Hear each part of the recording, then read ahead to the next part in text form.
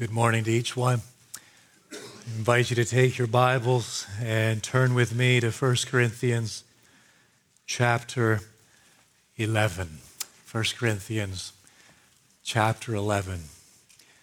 We began our study of this letter last year, and the text we're going to look at this morning has loomed large on the horizon as I have anticipated arriving at it.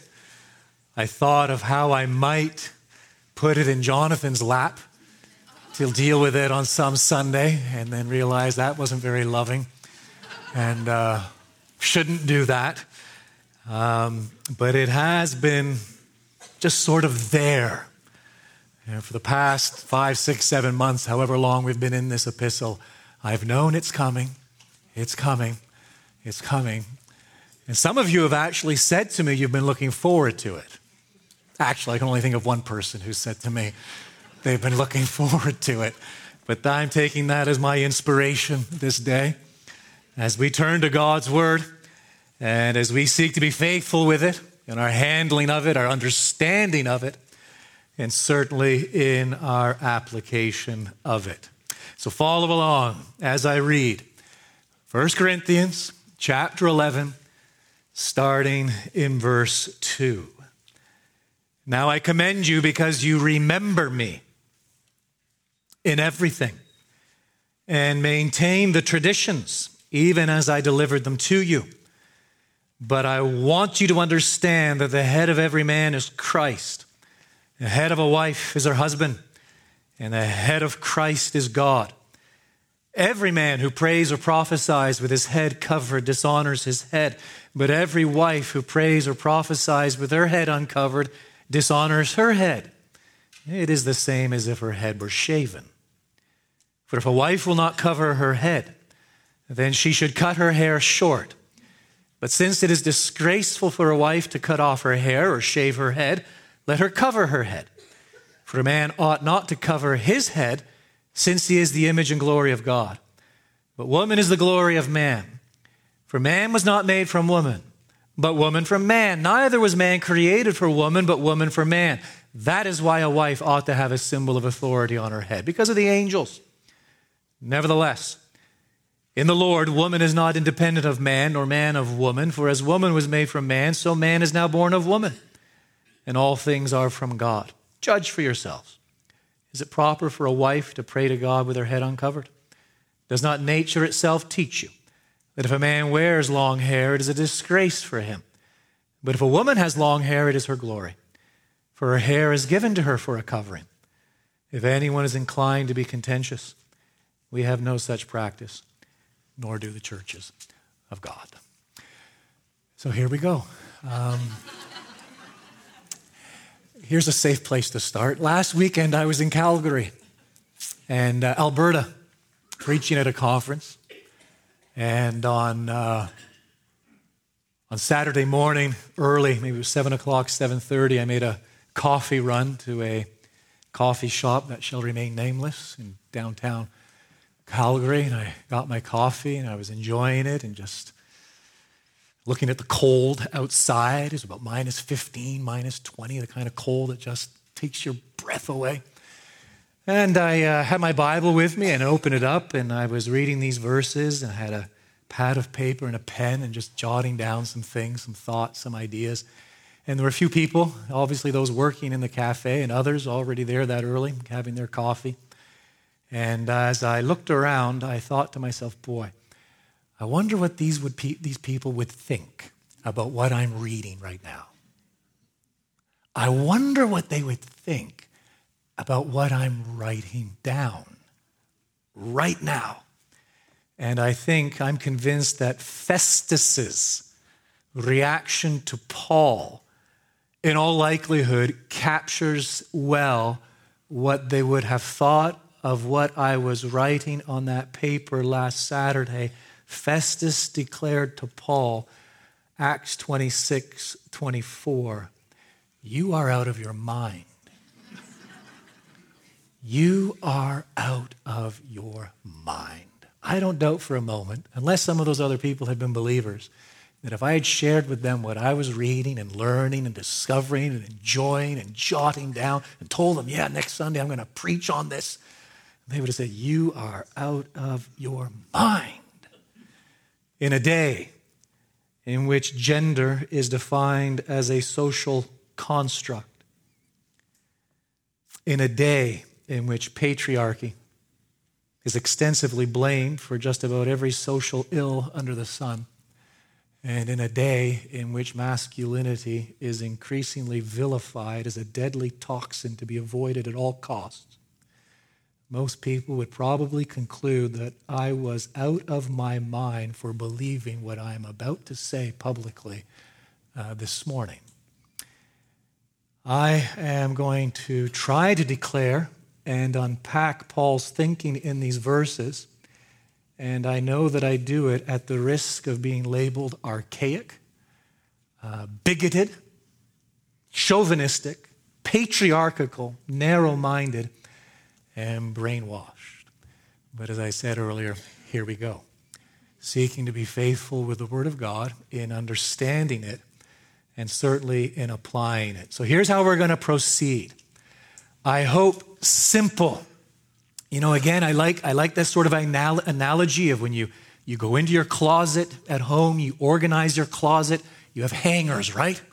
And you hang a garment on this one, a garment on this one, a garment on this one, and you keep it all organized, right? So 10 hangers I'm going to supply you with today. And 5 of these hangers are basically my summation of Paul's teaching in these verses.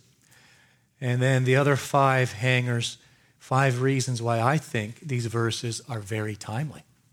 As we read it, the text, you may have thought to yourself, well, it isn't very relevant. I'm going to give you 5 reasons why I think it's very relevant, very timely, and very applicable. So that's how we're going to proceed. And by God's grace, we'll make sense of the text. And this will be for our good and His glory. So let me unpack it in 5 statements, what Paul is saying in these verses, what it is he is seeking to convey. Statement number 1, here it is. Headship is God's design. It's right there in verse 3. I want you to understand that the head of every man is Christ. The head of a wife is her husband. And the head of Christ is God. Did you catch them? 3. 3 headships identified in these verses. The first, Christ is the head of every man. The second, the husband is the head of his wife. And the third, God is the head of Christ. The order is significant because it is not what we would have expected. If we had written this, undoubtedly we would have said that God is the head of Christ, Christ is the head of every man, and every husband is the head of his wife. That's not Paul's order. I think it's extremely significant. Why? Simply this. The first and the third are indisputable. No one disputes this. This isn't up for debate. The head of every man is Christ. I get it. And the head of Christ is God. No problem. But the second is the subject of debate. And so I'm convinced Paul sandwiches it between the first and the third to convey to us at the outset that it too is beyond dispute. This is headship. Man came from God through Christ. Woman came from God through Christ through man. That is headship. And it is God's design. Here's the second truth statement we want to be clear on. Headship is for God's glory. Let's begin in verses 11 and 12. Nevertheless, Paul says there, in the Lord, woman is not independent of man, nor man of woman. So there is interdependency, there is equality. For as woman was made from man, going all the way back to the creation narrative, so man is now born of woman. And all things are from God. And so Paul makes it clear that men and women, male and female, are interdependent. They're equal. He's making it very clear, and I trust we're clear on this, that headship has nothing to do with the essence of men and women. Headship has nothing to do with their essence, but with their roles. Headship is related to activity and function, not being or essence.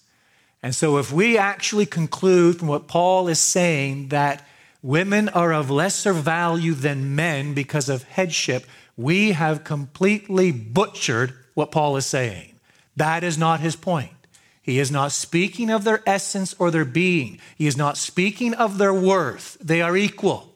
When he refers to headship, he is referring to something very specific. It is their activity and it is their function. Go back with me now as to how this activity and function serves for God's glory. Verse 7. For a man ought not to cover his head, since he is the image and glory of God, but woman is the glory of man. For man was not made from woman, but woman from man. He's simply relating what we read back in Genesis 2. Neither was man created for woman, but woman for man. And so it's true, as we go back and we read Genesis 1 and Genesis 2, we discover that God created man, male and female, Adam and Eve. And he created them both in his image. That's not exactly Paul's point here. In 1 Corinthians, he's not going back here and simply regurgitating this biblical truth that we all know, male, female, Adam and Eve, both created in the image of God. No, he is here now describing their function as it relates to that image. So he makes it clear that God created man in his image to honor him.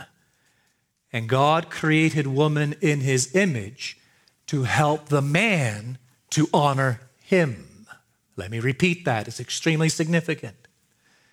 God created man in his own image to honor him, glorify him. And he created woman in his image to help the man to honor God. The husband is the image and glory of God. And when he exercises his role in a God-honoring way, he brings glory to God. When he fulfills his role as he is supposed to do, God gets the glory. The wife is the glory of man. And when she exercises her role in a biblical manner, she honors God by honoring her husband. That's the second truth. Headship is for God's glory. Here's the third truth in these verses we must get. Headship is susceptible to attack. Go all the way back to verse 2. Now I commend you because you remember me in everything and maintain the traditions, even as I delivered them to you. And so I was among you as I was among all of these other churches, and while with you, I delivered the faith to you. I faithfully proclaimed it. I passed on to you the traditions, the content of our faith. Look at the first word in verse 3. But the word is telling. Why? It implies there is a problem. It implies that at least a part of these traditions, this teaching, this body of doctrine, the faith, once for all delivered to the saints, which Paul had passed on to the church at Corinth, that some were now bringing that truth into what? Debate, opening it up for discussion. And so what does he say in verse 16 to further illuminate what he means? If anyone is inclined to be contentious, we have no such practice, nor do the churches of God. And so we understand that headship is God's design. We understand that headship is for God's glory. But what is happening in the church at Corinth is this. Some are starting to cast doubt. upon this truth. Some are starting to undermine it. Some are starting to be contentious as it relates to this tradition. The fourth truth we must get is this: headship is symbolized by the head covering. Look at verse 4. Every man who prays or prophesies with his head covered dishonors his head. But every wife who prays or prophesies with her head uncovered dishonors her head. It is the same as if her head were shaven. For if a wife will not cover her head, then she should cut her hair short. But since it is disgraceful for a wife to cut off her hair or shave her head, let her cover her head. Down to verse 10. That is why a wife ought to have a symbol of authority on her head because of the angels. Down to verse 14. Does not nature itself teach you that if a man wears long hair, it is a disgrace for him? But if a woman has long hair, it is her glory, for her hair is given to her for a covering. And so headship is symbolized by the head covering. Some of the believers in the church at Corinth are being contentious when it comes to this subject of headship, and they are manifesting their displeasure or dislike for this truth by throwing off, by rejecting, abandoning what was then a culturally embedded expression of headship, the use of the covering. Now, the obvious question is this: what is the covering? There are two possibilities. One, it might be a shawl. And so it might very well be that back in that day, it was common practice, especially for a married woman, as she went about her daily business, to wear an object, something, a shawl, and wear it over her head, cover it.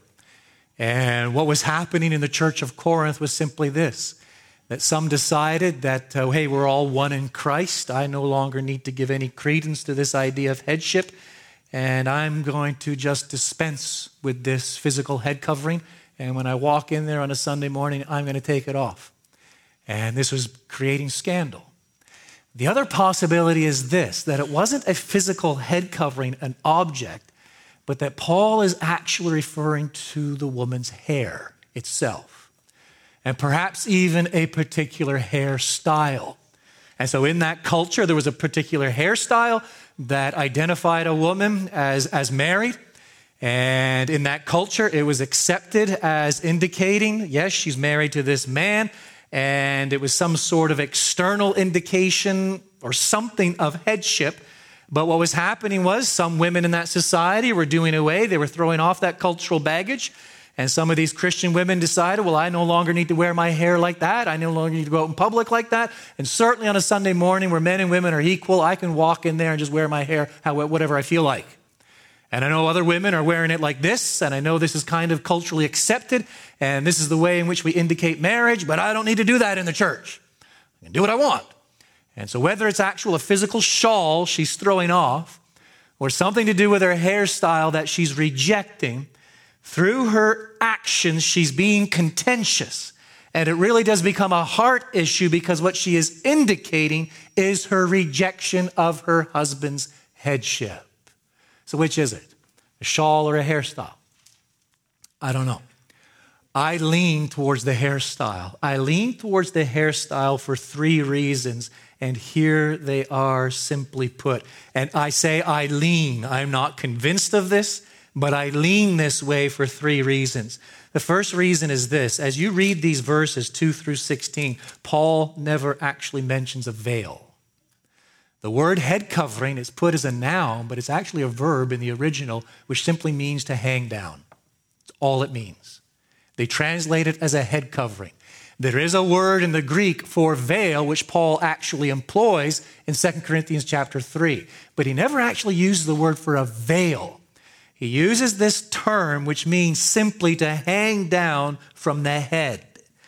The second reason I lean towards the idea that it has something to do with her hairstyle is because of what Paul says in verse 6, actually right back in verse 5. If her head is uncovered, she's dishonoring her head. It is the same as if her head were shaven. Verse 6, for if a wife will not cover her head, then she should cut her hair short. But since it is disgraceful for a wife to cut off her hair or shave her head, let her cover her head. And so Paul, it seems to be more something to do with the way she's wearing her hair, that if she refuses to do this, then there publicly in the worship service and to the culture and society at large, she is openly rejecting headship and her husband's headship over her. That is absolutely disgraceful. What she's doing is she's basically disregarding her marital status, and she's communicating, if I could be so crass, I'm available. That's what she's saying. By throwing off this cultural norm, whatever it is, this is what she's communicating. Well, if she's going to do that, she might as well shave her head. Shave her head, why? Because we all know that's how those caught in adultery, what happens to them.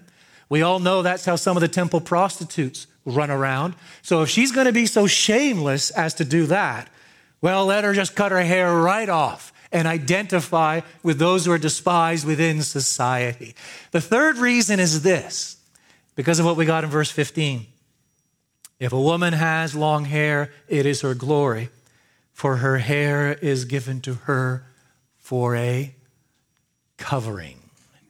And so Paul seems to have in mind something in that day. We don't know. We don't live in that culture. We don't know what it is throughout all the centuries.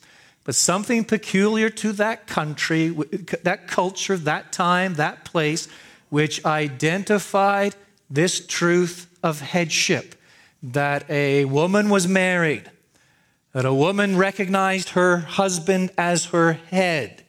And again, whether it's the hair or it's an actual veil, the issue is the attitude of heart. That she knows this is what is acceptable behavior in the culture. She knows this is what is acceptable behavior in the context of the church. But she is throwing it off. And by throwing it off, she is rejecting it. And by rejecting it, she is expressing the bent of her heart that in actual fact, she is rejecting a truth that exists by God's design and for God's glory, which is headship itself. Every man, Paul says in verse 4, who prays or prophesies with his head covered, dishonors his head. First use of head refers to his physical head. Second refers to Christ. Every woman, verse 5, who prays or prophesies with her head uncovered, dishonors her head. The first use of head refers to her physical head. The second refers to her husband. And so her public rejection of her marital status is so disgraceful that it is as if her head were shaved, a condition likely associated with adultery. Paul takes it a step further in verse 10. For this reason, the woman ought to have a symbol of authority on her head because of the angels. I think Paul again is taking us back to the creation narrative. He is reminding us that the covering is a recognition of her husband's headship, but it is also a recognition that she has dominion along with her husband over all creation. And as she throws off this symbol of authority, she is throwing off her status, rather her recognition that her husband is her head, and she is throwing off her status as a co-ruler of creation. The refusal to use it is a declaration of her rebellion against God's design, as symbolized in the presence of the angels themselves. That's the fourth truth.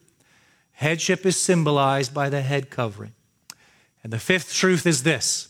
Headship is supported by common sense and church practice. It comes out in verse 13 through 16. Judge for yourselves. Is it proper for a wife to pray to God with her head uncovered? Here we go. Common sense. Does not nature itself teach you? Don't you have this inherent knowledge that if a man wears long hair, that is, if he looks like a woman, it's a disgrace for him. Disgrace to be effeminate as a man. But if a woman has long hair, this symbol of authority, it is her glory. For her hair is given to her for a covering. Common sense. And then he appeals secondly to church practice in verse 16. If anyone is inclined to be contentious, we have no such practice, nor do the churches of God. In other words, anyone who departs from this tradition that has been passed on is apostolic. Anyone who departs from Paul's teaching on headship departs from apostolic teaching, that is, what is accepted among God's churches, God's people, as truth. There you have it. Headship is God's design. Headship is for God's glory. Headship is susceptible to attack. Headship is symbolized by the head covering. And headship is supported by common sense and church practice. There's the essence of what Paul is teaching in these verses. 5 coat hangers to go now. 5 reasons why I believe these verses, these truths are important, are timely for us. Here we are, 2019, Glen Rose, Texas. Why these truths are timely. The first is this: we have entered uncharted waters. That's the first reason. Why these 5 truths are very important. 5 truths concerning headship. It is because we have entered uncharted waters. What do I mean by that? The Bible affirms that there is nothing new under the sun. That everything comes around, everything has its cycle. That is true. But we live in a day, we are embarking on an age in which we are seeing something that no other society has ever seen. We are entering uncharted waters. Radical feminism. I'm not using the word feminism. I have no problem with feminism when we think of first wave feminism. But we're now into third, fourth wave feminism, which can more appropriately be called radical feminism. It rests on a single axiom. Here it is. Apart from biological differences, and even some today are now denying the reality of these biological differences. Apart from biology, men and women are exactly the same. Gender roles, gender distinctions, gender capacities are all social constructs. They are the result of socialization, upbringing. They don't really exist. There is no difference between men and women, male and female. That is the underlying, most basic, fundamental axiom of radical feminism. It aims at a single goal. It wants an egalitarian, unisexual world. It wants to end, and this is all in the news now, all over the place. It wants to end what it describes as patriarchy, which is actually historical fallacy. It wants to end patriarchy, male dominance in society. And to do so, the solution is to overcome all gender distinctions. All right? This is the fountain from which our society is imbibing and drinking today. The gloves are off. Here's what I think of it. It has contributed. It's not the sole factor, but it is a huge factor. It has contributed to the disintegration of the family. It has contributed to the celebration of abortion, not just the use of abortion, the celebration of abortion, the denigration of motherhood, the obliteration of gender distinctions, the promotion of androgyny, the proliferation of sexual promiscuity, and the acceptance of homosexuality. I lay all of those things at the feet of radical feminism. It has been one of the most significant contributing factors to what ails and plagues our society today. I think that makes 1 Corinthians 11 kind of relevant. I actually think it makes it very important. And those 5 truths exceedingly timely. Let me build on it with truth number 2, why this is so timely. We need to be reminded daily that we are not of this world. We don't belong here, folks. We're not of this world. The church of Corinth doesn't get that. The church of Corinth is struggling with a plethora of issues. Why? Because they think like the world. They think according to the wisdom of the world, not the wisdom of God. Christ is foolishness to those who are perishing. But for us, Christ is the wisdom of God for salvation. When we come to Christ, He reorients our thinking. He rewires our thinking on everything. Our values, our dreams, our priorities, our opinions are reordered through Him according to His word. Pride is changed to humility. Selfishness is changed to selflessness. Ruling is changed to serving. Glorifying ourselves is changed to glorifying God. And 1 Corinthians 11 is a case in point. We come to Christ. We submit to the wisdom of God's design. We see His goodness in His design. We see His faithfulness in His design. And we as Christians, the people of God, stand radically opposed to the wisdom which is actually foolishness of this world. Oh, these verses are timely. We have entered uncharted waters. We need to remind ourselves daily that we are not of this world. Third reason why this is timely. We're called to glorify God. That's our calling. God has imprinted manhood and womanhood on our hearts. He's made us to be different. He made us to act differently, to function differently. When we uphold biblical manhood and womanhood, we glorify God. This is crucial. We need to be convinced of it. Biblical manhood. Paul tells us this in 1 Corinthians 11. Biblical manhood and womanhood are essential to the glory of God. And so, husband, here's what we must understand.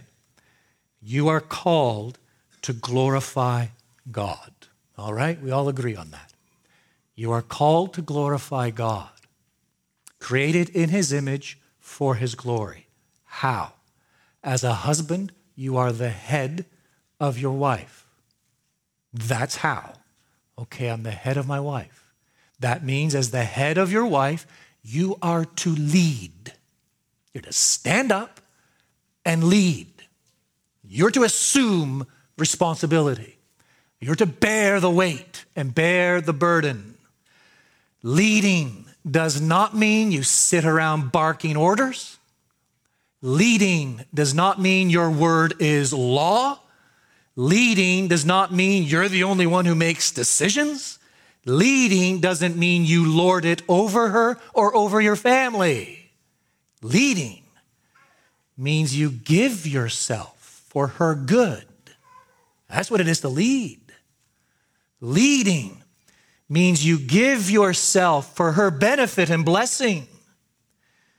Oh, you're to lead her to Christ. You're to lead her in the Word. You're to lead her in your commitment to the church. You're to lead her in your pursuit of sanctification. You are to lead her by setting an example. You are to lead her in serving, in providing, and protecting. Wife, you're called to glorify God. You're made in the image of God. Your husband is your head. And so how do you glorify God in whose image you are made? You honor God by honoring your husband. How? Pretty simple.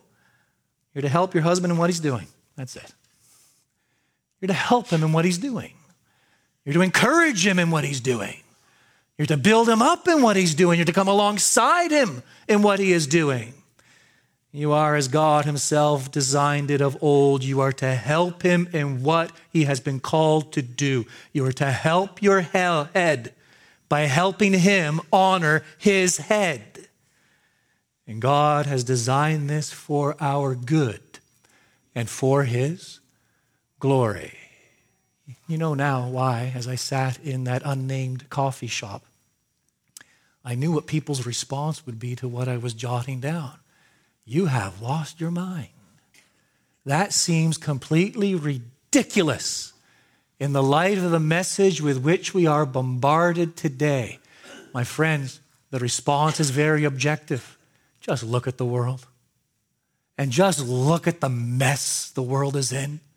Just look at the broken homes. Just look at the disintegrating family. Just look at the rate of divorce. Look at all that is epidemic within our society. And when they look disparagingly upon us and criticize us, I might actually say, you're out of your mind. Well, my friend, just look at the facts. Just take a look around at the mess. Now, the farther we have departed from God's design, that which is for our good and for his glory, the deeper we have plunged into social chaos. And the fourth truth is this, why these verses are so timely. We are called to reflect biblical realities in worship. This is what the church at Corinth, some at least in the church of Corinth, were throwing off. Our worship reveals our views on deep realities. What we do here on a Sunday morning, whether you realize it or not, it actually reveals our sense, our understanding of realities. We need to ensure that our worship reflects biblical truths and principles. What we believe about headship ought to be prevalent in worship. In Paul's day, that meant a head covering. The use of the head covering, absolutely essential as far as Paul is concerned. The failure to use the head covering, whatever it was, it communicated to others that the wife was rejecting her husband's headship. She was rejecting, deliberately, consciously rejecting God's design. And I suppose that if this head covering, whether it's a veil or a hairstyle, or if they were still prevalent today and still communicated the same thing today, then I would exhort you to use it. As a matter of fact, I suppose that if I were back in Angola, where Allison and I lived back in the 90s, if I was back in Africa, if I was back in Angola, this text would really come alive for the believers there. Because where we fellowship, where we were a member of the church there, just outside our town, I mean, it was typical, and I could probably check with the Phillips, probably not that different in Tanzania, and certainly I've seen it in other places in Africa. A woman, a married woman, how would she dress? She would always use a pano, it was called in Portuguese. It was just a little garment, a wrap, that she would wrap around her, and always wear a headscarf. Always. If she went out in public, this was the accepted attire, and it communicated something to everyone. And so I can imagine sitting back in that little church in Angola, sitting there on a Sunday morning, waiting for the worship service to start, and in walks some woman, and she's wearing a pair of Levi's jeans, and she's thrown off the headscarf. It would have been scandalous. Absolutely scandalous. Why? Because she would have been communicating something to the church. And she would have been communicating something to the community. She would have been visibly and publicly rejecting God's design, headship. These things don't carry this weight today. But is it possible that there are still externals that we need to be aware of that do communicate headship? Other ways to express headship, convey this reality in worship. We're different. We are different, men and women. We possess different roles. And this ought to be evident when we gather. And I'm not going to give you 101 prescriptions here and then run for the hills. I'm not going to do it. Some of you will want me to. I'm not going to do it because you'll be a step away from legalism. I'm not going to give you my opinion and unpack for you exactly what this would look like. I've been in too many contexts, too many places in which men and women have tried to do this, and it simply split the church. All I'm going to do is make 4 statements without comment. All right? and ask you to consider them. Here we go. Women, sisters, when the church gathers, you should look like women. Just you, as a woman, should convey this biblical reality of God's design headship. You should look like a woman. All right? You know what number 2 is going to be, right? Men, when we gather, not just when we gather, at any time, we should look like men. What does that, now I know what you're thinking, what does that mean? Can I wear this? Can I use it? Don't go there. You work through this on yourself, by yourself. But when we gather, men should look like men. And women should look like women. Thirdly, married women. You should look like you're honoring your husbands. Whatever that means, you fill in the blank. And married men, you should look like you're leading. You should look like you're leading. These divine realities should be evident, abundantly clear in our corporate gatherings. The difference between men and women are not accidental. They are not social constructs. They are creational and they are fundamental. Those who blur these differences and distinctions undermine God's design. Whatever might happen in this world, and my friends, my imagination isn't even wild enough to predict what's coming in this world and our society, but whatever happens in the world, these differences and distinctions should never, ever be blurred in the church. Rather, they should be accepted and they should be celebrated. Here's the 5th reason why these verses are timely. Simply because we need to look to Christ. We need to look to Christ. Desperately. Hear these texts. Ephesians 1:22. He put all things under his feet and gave him as head over all things. Ephesians 5:23. The husband is the head of the wife, as Christ is the head of the church. Colossians 1:17. He is the head of the body, the church. Colossians 2:9. In Christ the whole fullness of deity dwells bodily, and you have been filled in him, who is the head of all rule and authority. 2 distinct emphases equally important in these verses. Firstly, Christ is the head of all things, all rule and authority. This is a reminder of his preeminence and his transcendence. It is a reminder of his supremacy and sovereignty. Secondly, Christ is the head of his body. He's the head of his church. He's the head of his people. The infinite became finite for the sake of his people. Here's what we must grasp. His headship is the only reason we have any hope. His headship, the only reason we have any hope. As our head, he gave himself up to save us. As our head, he gave up himself to beautify us. As our head, he gave up himself to sanctify us, and his headship is selfless, sacrificial, loving, and compassionate. And as we seek to uphold and practice biblical headship as the people of God, we look to Christ. Here it is in the words of an old hymn.